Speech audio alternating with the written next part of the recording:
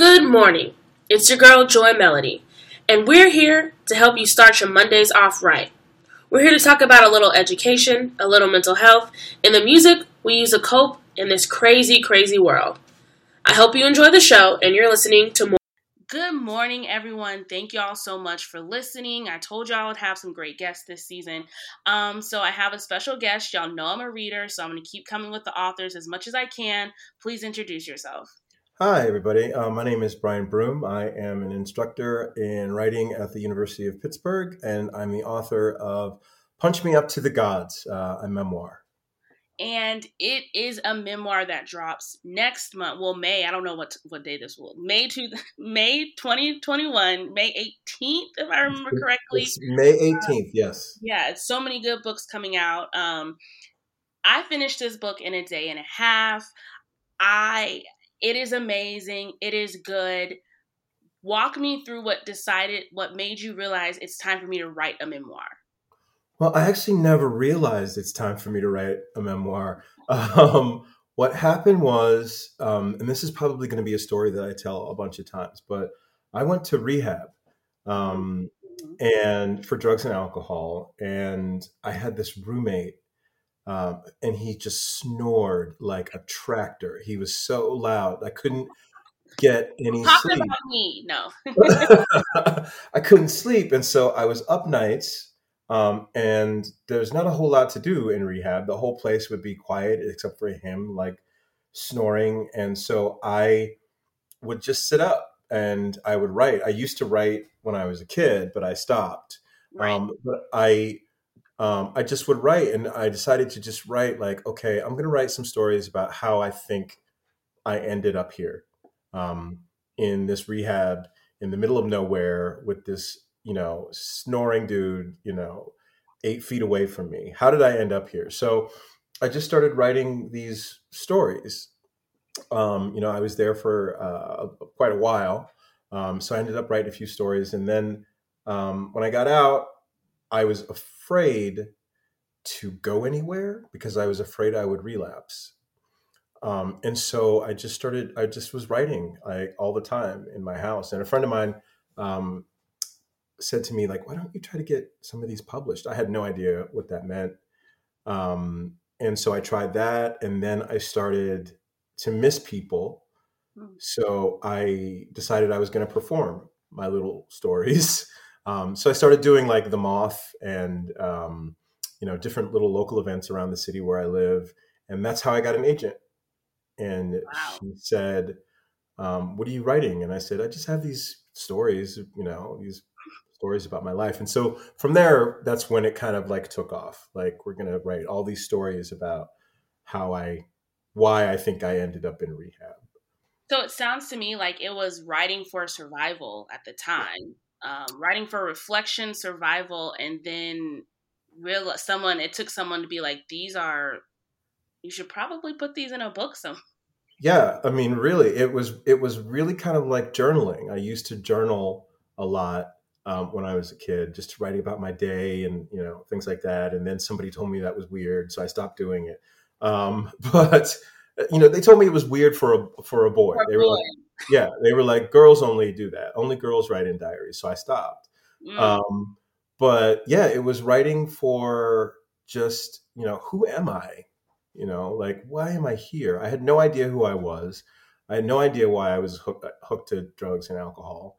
Well, I had some idea. But I was just trying to get, a little bit of clarity. And that's how it started with this particular memoir. And your memoir is, again, it's like, I don't want to spoil it, but also like, who cares? Like, they can read it. And it's, your memoir, the way it's written and the way you decide to thread Twan's story throughout the whole thing, I think that was probably one of the things that made it different.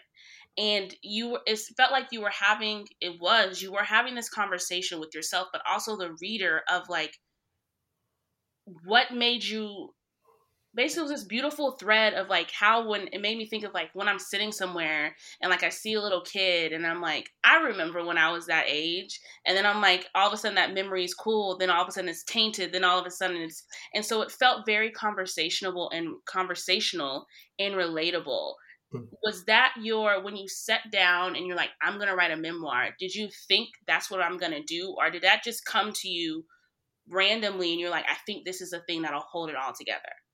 It came to me, it didn't come to me randomly so much as it just sort of presented itself in front of me. I write on the bus all the time. It's like the perfect place to write. I don't know why more people don't do it.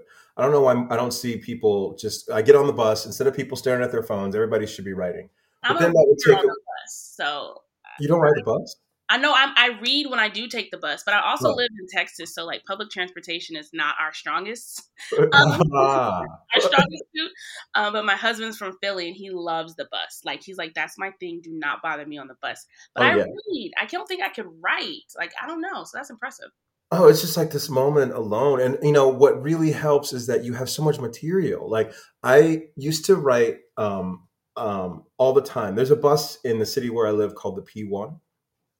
And I used to just sit on the P1 and just write about what I was seeing. Like, people, it was just this, what, where else can you see all these like different kinds of people, like going different places and doing different things. And, one day when I was on the bus, I saw this man, and his son, and it really struck me how they were interacting, and how the father was instructing his son in how to be, a man, and not just a man, but a masculine man.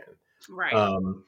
It just made me think of those times where my father was trying to, trying to show me how not to behave, Right. because you don't want to be considered feminine. That's like the worst thing a man can do, especially a black man. Right. Especially a black man. Yeah. So I just, it didn't come to me like poof. I just was looking at that. And I thought, wow, I want to put this in my book. I probably looked like a complete freak because I was like watching this man and his kid the whole time, like an abductor or something like that. But like, I just sat there and I was just scribbling in my notebook, just their different little interactions. And that's how, and this is a real boy, like he's somewhere around here. I don't know where he is. But I'm sure they don't know that, he's now a literary device in my book, but, yeah, I don't think that's how it came. I don't think out of all the things I have seen on the bus, that's not the weirdest. So I don't think anyone was really worried about that. But it is very interesting how we decide to use things or what jogs our memory, and I don't want to sound like cliche, but wow, like your story is wow, from dancing and then being I have to say that story, probably that in the fire. But I was like, if you don't grab something, but I understood in that moment, right? But I was like, boy, come on now. But I related to it, especially the dance, because I felt on the outside of outside of people my whole life. And so in that moment, I was like, this boy gonna get left. That's really what I thought to myself. And then you did. Yeah. With you saying that you went to rehab and you were working through these addictions and these issues, what was it like writing about this stuff that might have triggered those things? And like, how did you make sure you didn't slip up? Because I couldn't imagine. It was, I'll be honest, like it was, when I wrote this book, I was in kind of an isolationist period. Like I wasn't going places. I wasn't seeing people. I was afraid. And I thought, if I don't work through these stories, like I'm just going to relapse. A lot of these stories are really quite embarrassing. Actually, I think most of them are, for me, but I had to write it down.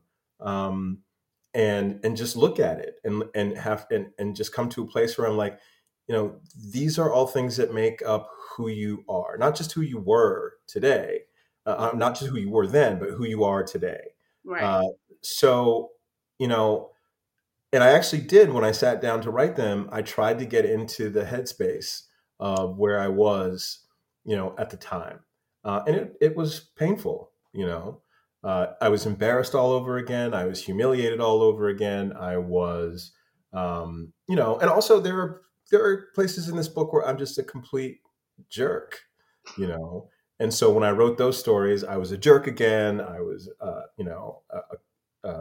not considerate of other people's feelings. I mean, um, so yeah, I just told myself like you're working through these things, and every day as an addict, you get up and you say to yourself, or I say to myself, like, I'm not going to use today. I'm just going to write, and it helps a lot. I thank you for sharing that. And like you said, you probably have to talk about it way more than you think when it comes to this book coming out next month. Yeah. I I think what made this so great was the fact that it was very vulnerable, because we all have done things. I mean, I'm gonna speak for myself. I'm not that old, but I have done things where like journaling, or I'm writing, I'm trying to work on an essay, and I'm like, I gotta write about this. This is Yeah. the most. Oh God, people gonna. Oh my goodness. So I think the vulnerability is so relatable, because when people write, it's like, do you include the bad stuff? Do you make yourself look the best possible, or do you really let everyone in?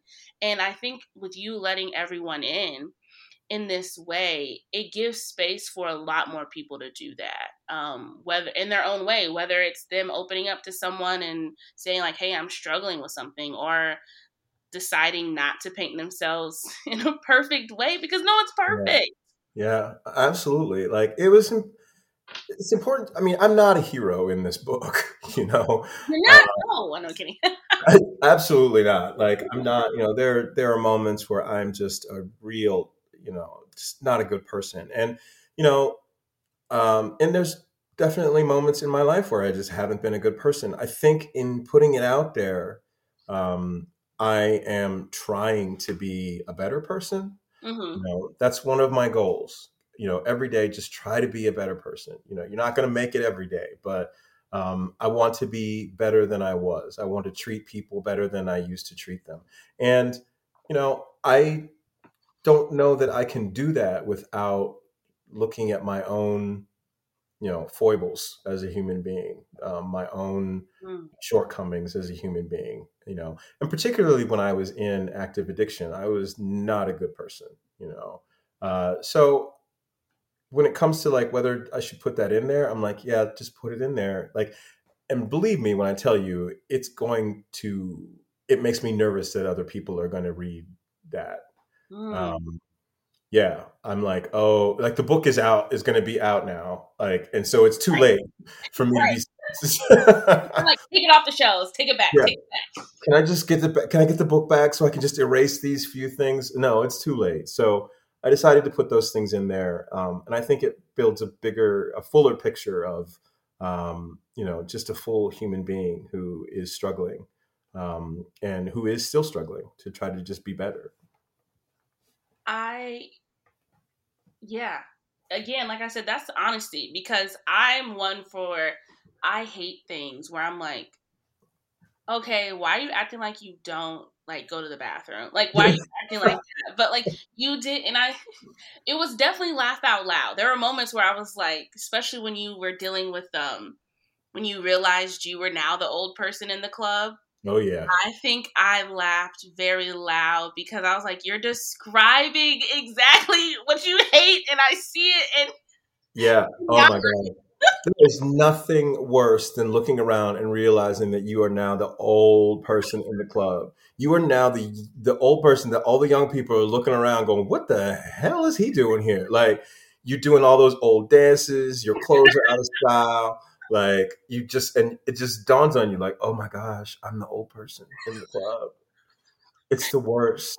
and your commitment to basketball really Oh just yeah. I just wanted to give you a hug because I was like, first of all, there's no way you can be this bad. And then like, were Oh I yeah. was like, oh my gosh. Oh But you know, you gotta sell it sometimes. So yeah. it was those parts were laughable, but then the other parts were just like, I want to say cringeworthy because like that's navigating identity is so difficult Yeah. and so tough. But yeah, I did. There was because you know the when they reached out to me, they're like, it's in this new memoir that is honestly humorous and fun. And I was reading, I was like, where's the humor? This is and then I got to it, and I was like, oh, found it. Yeah.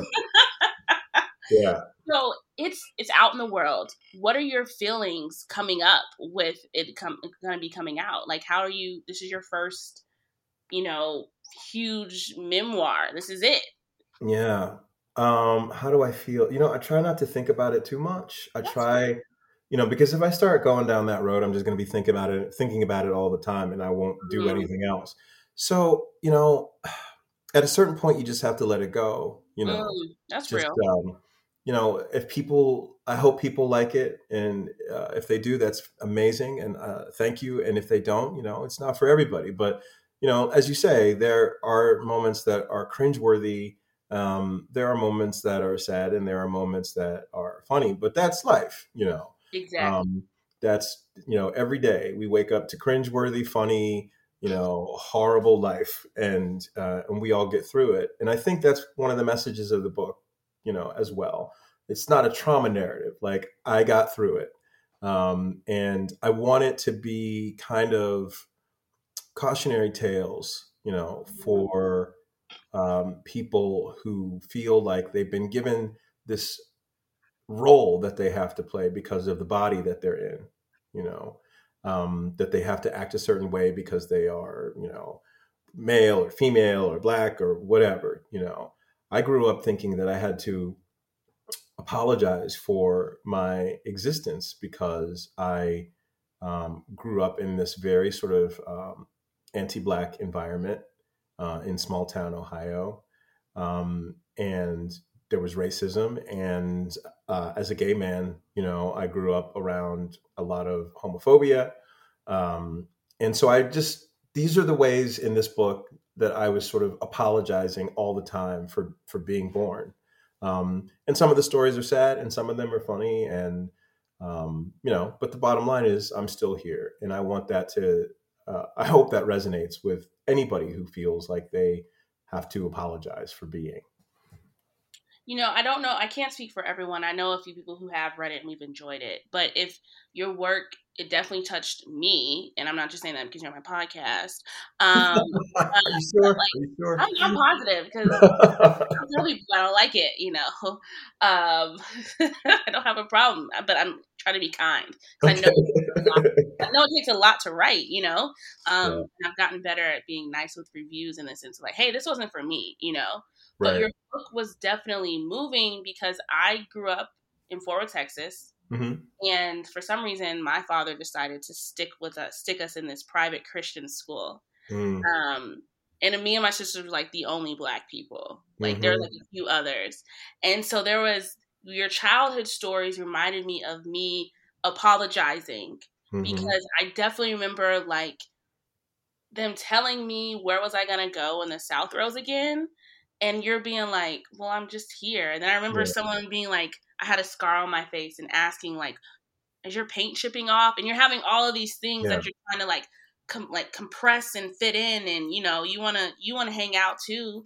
And I've definitely been left some places, or Yeah. had some awkward moments. Yeah. So it definitely struck a chord with me, and I know it'll strike some chords, and I've definitely recommended it. I think it was in my reading guide I sent out to some of my newsletter for the May book coming up, and so I just I just want to write as vulnerable as you did. So I think that is something that you should definitely be proud of. And I know you can't think about it. I know you're going to be having a lot of conversations in May. But I want to talk to you about my favorite line. There were so many because I have so many highlights. But it's Sure. in The Rent. And so one of the last last paragraphs. He said, I thought the key to being a black man was to learn how to properly lean on things to look cool. What I didn't know at this time was that black men lean on most, whether we want to admit it or not, is black women. Yeah. First of all, I chuckled, and then you brought it back to being like, wow, what made you finally come to that realization that the people you were leaning on the most in your life were black women, and how have you thanked them now since you've had that realization? Well, first of all, I mean, there's my mother. Everybody leans on their mother to a certain extent, but I found in my life that black women come with a kind of a stereotype, right? And this stereotype is strong, resilient, wise, sassy, like this whole thing, right?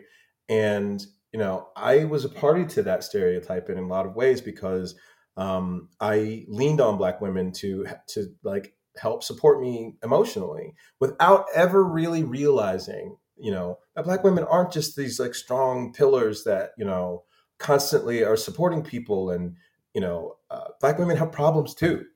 Black women have yes.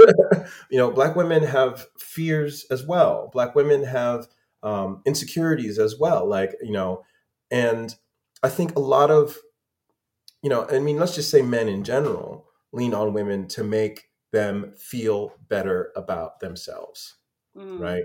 Whether that's like the masculinity trope, like you need a woman to be subservient to you in order to feel like a man, or just in other ways, black women get leaned on a lot, I think by society in general, and by black men in general. It's a power dynamic, right?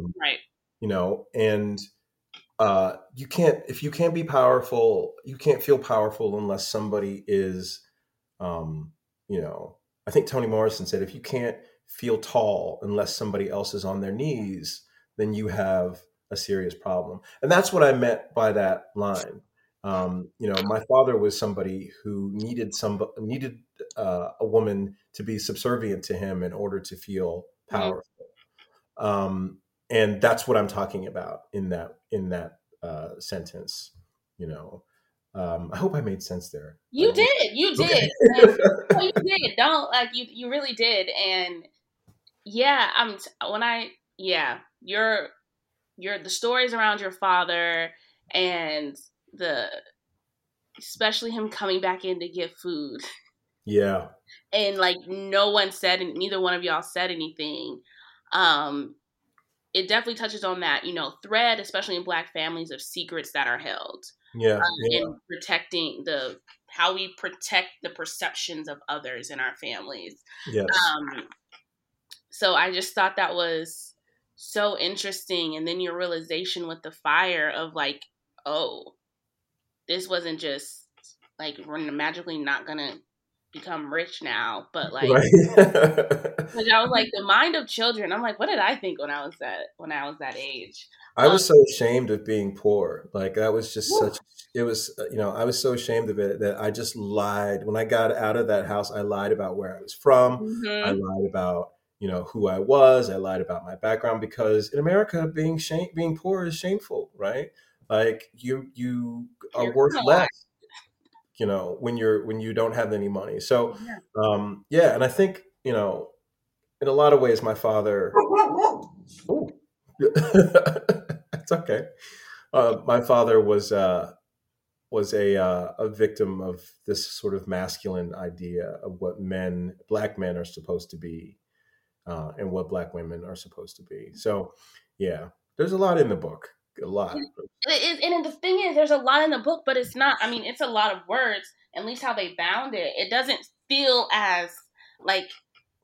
The biggest memoir I read was Casey Gerald's "There Will Be No Miracles Here." That was a thick memoir. But there's so much in here, but it doesn't feel like there's so much in here until you are done. And I'm talking to you, or I talked to another bookstagrammer and podcaster who read it, and we were talking about it, and it was like, oh, all that was in there. Yeah. all those Yeah. things were in there.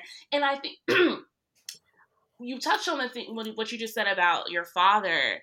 It's something that I've talked to a lot about with my husband, about my father and like grandparents and so on and so forth. Of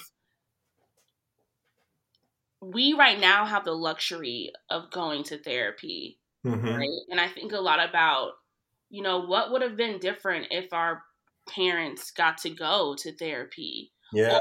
even it's like, sure, they didn't acknowledge it, but it's because we couldn't afford it, or even like we're kept out of it. So it's just, when you just said that, it made me think of like, what would your life have been? Would you even have a book if you're No, because I would be perfectly mentally sane, and there would be no reason to write a book. right?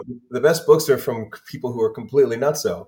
Um, yeah, yeah. I mean, I think Black mental health is so important. We don't, as a culturally, we don't really, I don't think, value mental health in the sense that, I don't think we will go to a therapist or get prescribed medications for anxiety and depression. I'm proud to say that I'm on both, right? Anxiety and depression, and they help me out immensely. But considering what Black people have been through and are continuing to go through in America, like, hell yes, you're stressed out. Yes, you're depressed. Like, so yeah, I hope that this book speaks to the need for um, mental health in the Black community as well. Most people who have read it say they finish it in like a day or two, which is really flattering. Like, and they say that there's a lot in there, which is also really flattering. Like, I can't bear to look at it anymore. Yeah, I mean, you wrote it, then you had to edit it, then you're like, you have to relive it each time you read it. Oh I get it. yeah, At least I can sympathize with you on that. But I'm a big advocate for mental health, yeah. especially for Black mental health. When I was in my master's, I got officially diagnosed with depression. I did my master's at University of Iowa, so I know the Midwest life for about 3 years. Oh my gosh, I I know. apologize.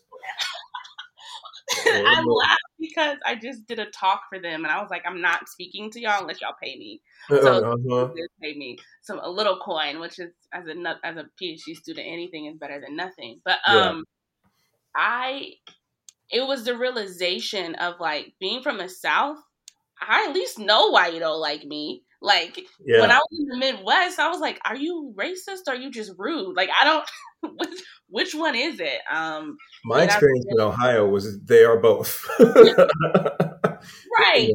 But you One don't know begets the other. before. Right. And I said, I'd rather know I'm being poisoned than like not know I'm being poisoned and have to Right, guess why I'm dying. right. But I became really vocal about it because I remember when my first problem, like my first time in high school when I was really depressed, my dad was like, what do you have to be depressed about? And I'm like, Mm, yeah, everything. everything. Yeah, So and as a PhD student, I read these books and I keep ideas in my head for a future syllabus of hmm, study health communication. And I want to teach a Black health class, Black yeah, folk communication. And so your book and Bossy Ickby's I'm Telling the Truth, But I'm Lying are two books yes. I would definitely want on a syllabus for um, the mental health module, as they would say. So I I don't know. There's so much to say about your book, and because it's not out, I don't want to give anything away. But what was the toughest story to tell, and what was the easiest one that was like you even laughed while you were telling it? The easiest one to tell by far was the one at the bathhouse, the sex club. Because even though that story is, when you read it, it sounds kind of like, Ooh. yeah, traumatic. I look back on it now and I can laugh about it. So it's a story called Arena. It's about a sex club that used to exist in the city of Pittsburgh that I went to. So that was the easiest one to write. I think it's a toss up of what ones were more difficult to write. I think the one about going to the university to have my medical exam without giving anything away. I think Mhm. that was the most embarrassing one to write. Mhm. Um, it's one that when I was writing it, I was like, am I really going to write about this? Am I gonna tell these people this shit? Am I really? I was waiting for you to swear so I could swear. I've been trying not to Should swear. have known. I could. Yeah, I could have. I should have told you. This is everything is fair. Yes. I said to myself, am I going to tell people about this shit? Am I really going to tell people about this? Damn it. And then I wrote it and I thought, well, this is kind of an important aspect of it, because, I had gotten to a point where I was just debasing myself Whew. For drugs because I really and truly believed for most of my life that I was worth nothing.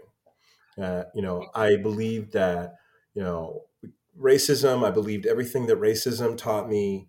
I believed everything that homophobia taught me. And Mm. so I just believed that I was wrong. So why not go for these medical exams and then do drugs all day? So yeah, I think that was probably one of the tougher ones to write. And as a reader, that was one of the tougher ones to read.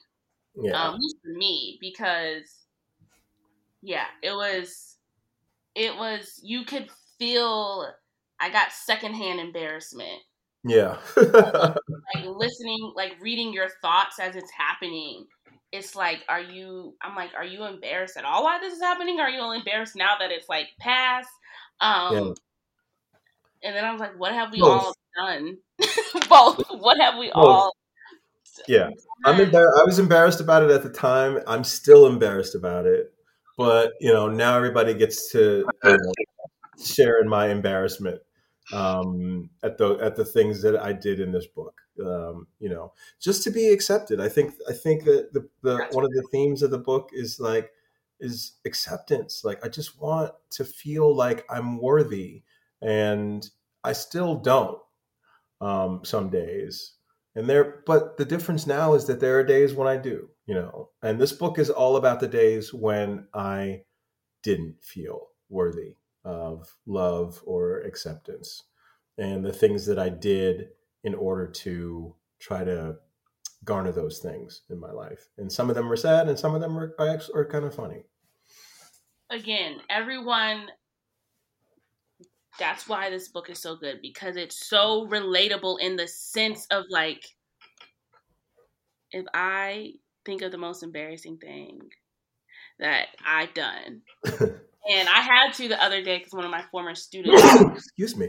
you're fine, had like flipped their moped years ago, and he's still embarrassed about it. And I was like, honestly, that's not that embarrassing. Like, you Yeah. don't know. And I had to disclose my most embarrassing college story, and they were like, "Oh, okay, never mind." Yeah. This is flipping a moped is Wait, easy. are you gonna tell me or what? You can't Yes, just okay. So I went to, I was, college. I was an undergrad at the time, and I was a very straight laced kid. My parents were very strict. So when I went to HBCU for 2.5 years, and when I got there, I went to a football party, and I called myself being whatever, and I got plastered. It was Mm. so like, okay, that happens. Well, so like a week later, I'm sitting in the cafeteria and I hear some of the football guys talking. And they're talking about this girl who was like so wasted and was thrown up by a tree and was laying in the ground Oh. in the driveway of the house and all this other stuff. And one of the guys I knew, they're really nice. And in that moment, I had to be like, do I tell them it was me? Or do I just walk off? And like, it was one of those things of like, the school is small enough to where it would get around, and it Yeah. just was like, I would rather have flipped a moped, Yeah. because it's Oh my accidents gosh. happen. not you past that, like not me laying in the driveway of the house. It never again. Yeah.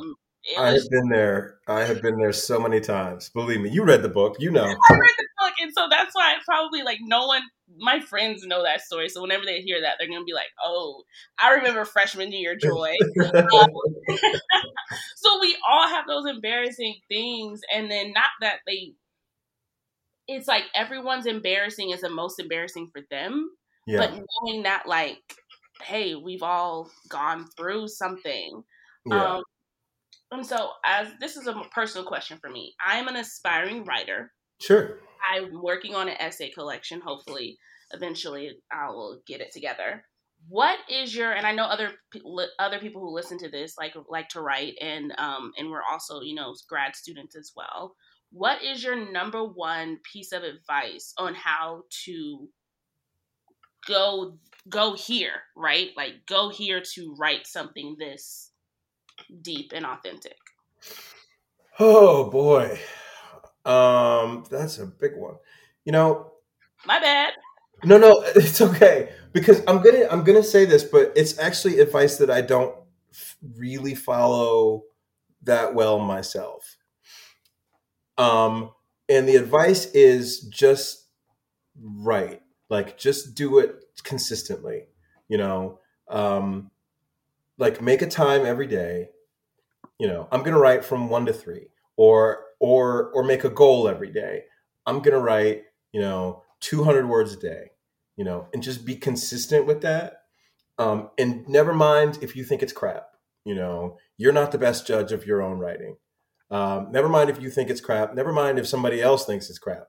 Just do it consistently, because it has to exist before anybody can read it.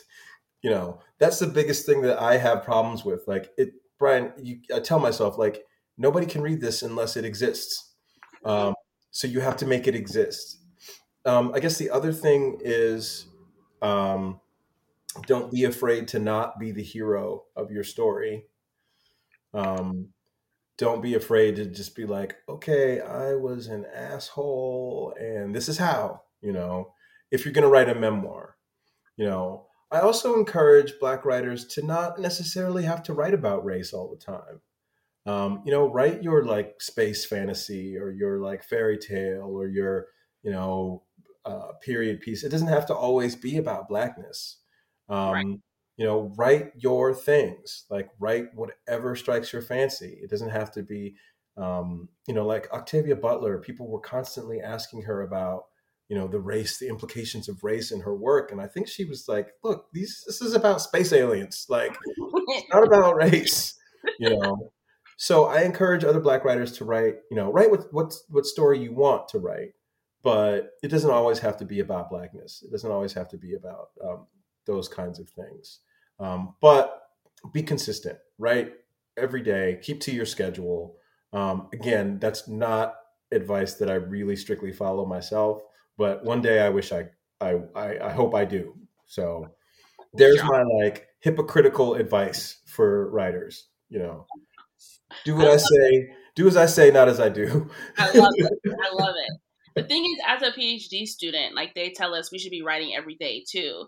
And I'm like, but I also have to read for y'all. Then I have to be a TA. And then I have to, when am I supposed to and I'm supposed to sleep, and I'm supposed to exercise, and like I'm supposed to have a social life. Well, no one has a social life. But there's never going to be enough hours in the day, ever. To do all this stuff. Yeah. But even if it's like, 30 minutes, just something to get you. I mean, that's really how I finished this book. Now, granted, when I was doing a lot of the writing for this book, we were in a pandemic, I think. No, maybe we weren't. I can't remember. But I know what it was. I wasn't going anywhere because I was afraid I was going to like relapse on drugs. So I was just at home anyway. So, that's where a lot of this writing got done. So I cheated a little bit. Not the same. I mean, since you were already isolating yourself, this pandemic, staying home was nothing new to you. You're like, this is easy. Please. This was a cakewalk, except I was eating pie. I was rewarding myself by eating pie. Like I would tell myself, like, okay, if you finish a chapter, You can walk up because there's a store around the corner from my house, That's and so funny. they sell such a good sweet potato pie. And I would tell myself, okay, Brian, if you finish like this chapter, you can walk up to the store and get a piece of pie. And I put on more pie weight than you can possibly imagine. So that was my one vice. I was just eating pie every day. No judgment. No judgment. No, none. None. None at all. None at all. All right, thank you. I'm probably Thank you gonna for not do ice judging me. cream today. I have no room to judge. The amount of ice cream I have consumed in this pandemic. Yeah, you may as well be happy. You may as well be happy. I mean, come on. The world's coming to an end and it's like, I can't have ice cream? Please. I can't have ice cream. I can't please leave me alone. Stop Yeah. this madness about me to lose weight. What are you talking about? I'm trying to live. I definitely get the pie. Sweet potato pie sounds good. Oh, so good. So good. I'm going to have some today.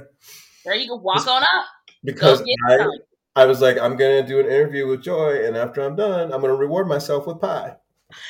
Well, this is one of the first of many interviews you probably have coming. So just buckle up. Yeah, I know. It's there's a lot that I'm looking forward to. It's a little unnerving at times, but again, the bottom line is I hope people can relate to the book. I hope that and when I started writing it, I was like, I am writing this for Black boys, just to tell Black boys that you don't have to be this thing that society keeps telling you that you are. And then as I kept writing it, I was like, well, I was telling people about it, and friends from all backgrounds were saying, yeah, I can relate to that. Like, I can relate to feeling like I had to be a certain way in order to count, in order to matter. So I really hope that everybody can get something out of it in terms of your self-worth and your value. Learn from my mistakes, basically. These stories are cautionary tales. I think a lot of them are. Don't go to get checkups. What's that again? Don't go to the doctor to get. Yeah, don't do or anything else. Yeah, just don't do anything that I did in this book. Basically, until the end, maybe. But don't. This is not a how-to guide.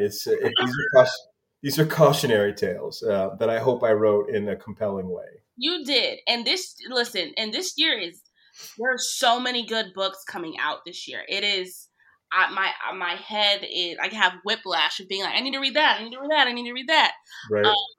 So have you read any books this year that are what are some books you've enjoyed reading, whether they came out this year or? I haven't really had a whole lot of time to read. Like, I am also in grad school until recently. Like, I'm just coming up on my MFA graduation. Thank you. I started reading Caste, Isabel Wilkerson. I haven't been able to sit down and read a book. Like, that's fair. Yeah, and I can't wait until I can sit down and read a book. I wanted to read Middlesex as well. Okay. I have this stack of books, right, that who doesn't? I want to get through. But let's see, what was the last thing I read that I really enjoyed? Oh, Jhumpa Lahiri's something Maladies. I can't remember. You know who Jhumpa Lahiri is? Yes, but I also don't know the name of the book, but it's something I need to add on to my TBR. Yeah. My stack of books to read is very big as well. Yeah. So that was the last thing that I read that I really, really enjoyed. I think she's got a real great talent. And there's an author called Reginald McKnight who we don't hear a lot about. Okay. But he has a book called The Kind of Light That Shines on Texas, which was one of the last books that I read. That was really good. He's also a nonfiction writer, and he writes short stories in the style that mine are written. He just, I don't think there's any cohesion to them, but he just is really a great, poetic writer. So yeah, Jhumpa Lahiri and Reginald McKnight are the last two books that I read that were just fantastic. Definitely going to be adding both to my growing stack of books, or at least put it on my Goodreads list and then like eventually get to it. I too have a very, very large stack of books to get to. I own probably now over upwards of 200 books I haven't read. And Look at this thing behind me. I don't know if you can see. It's just full. I mean, I had to close it. I had to jam it closed so I wouldn't look like a complete slob on your no, podcast. it's those are the best kind. Like there used to be, we're moving soon, so there used to be a huge stack of books back here, and they were just Yeah. And everyone would be like, "Oh my god, what are you reading?" I'm like, "Those aren't the ones I'm reading. This is just a stack of them." So yeah, you are in good company this year of your book coming out. It's in great conversation. I think of all the books it would go well with in the canon of like adding this book with you. If you liked this book, you would like this book. Definitely make me think the humor and the seriousness definitely makes me think of Michael Ackernew, I Can't Date Jesus, and but that makes me think of Black Boy Running Out of Time that just came out. So I don't know. I could say so much, and I'm just so grateful that you came on my little bitty podcast. Oh, thanks for having me. You got to chat with me, and congratulations on this MFA coming up. Like that is huge. So the more people, the more Black folks we have getting those degrees and using them and writing them and teaching people. I know those things are intense. Yeah. It's been intense. It's not over yet, but I can see the finish line now. There you go. That's all that matters. Just sprint, walk, crawl. But as long as you get across that shit, it's done. Yeah. So, thank you. I'm so glad you liked the book. Really, I did. I genuinely did. Like, if I don't like a book, it takes me longer to finish. So the fact that I finished, or sometimes depending on how thick the book is, obviously, but like I read it, and there's only reason why there's not more highlights is because I read it in the bed with my little reading light. Oh, nice. It's a compromise I had to make with this man that's called my husband. To have a reading, so I couldn't have like the reading light and the highlight and the dog on my feet. So I was like, I just gotta remember I like this part tomorrow. So thank you so much. I can't wait to hear what other people think when this comes out, and that's it. Thank you. I really, really appreciate you having me. All right. Bye.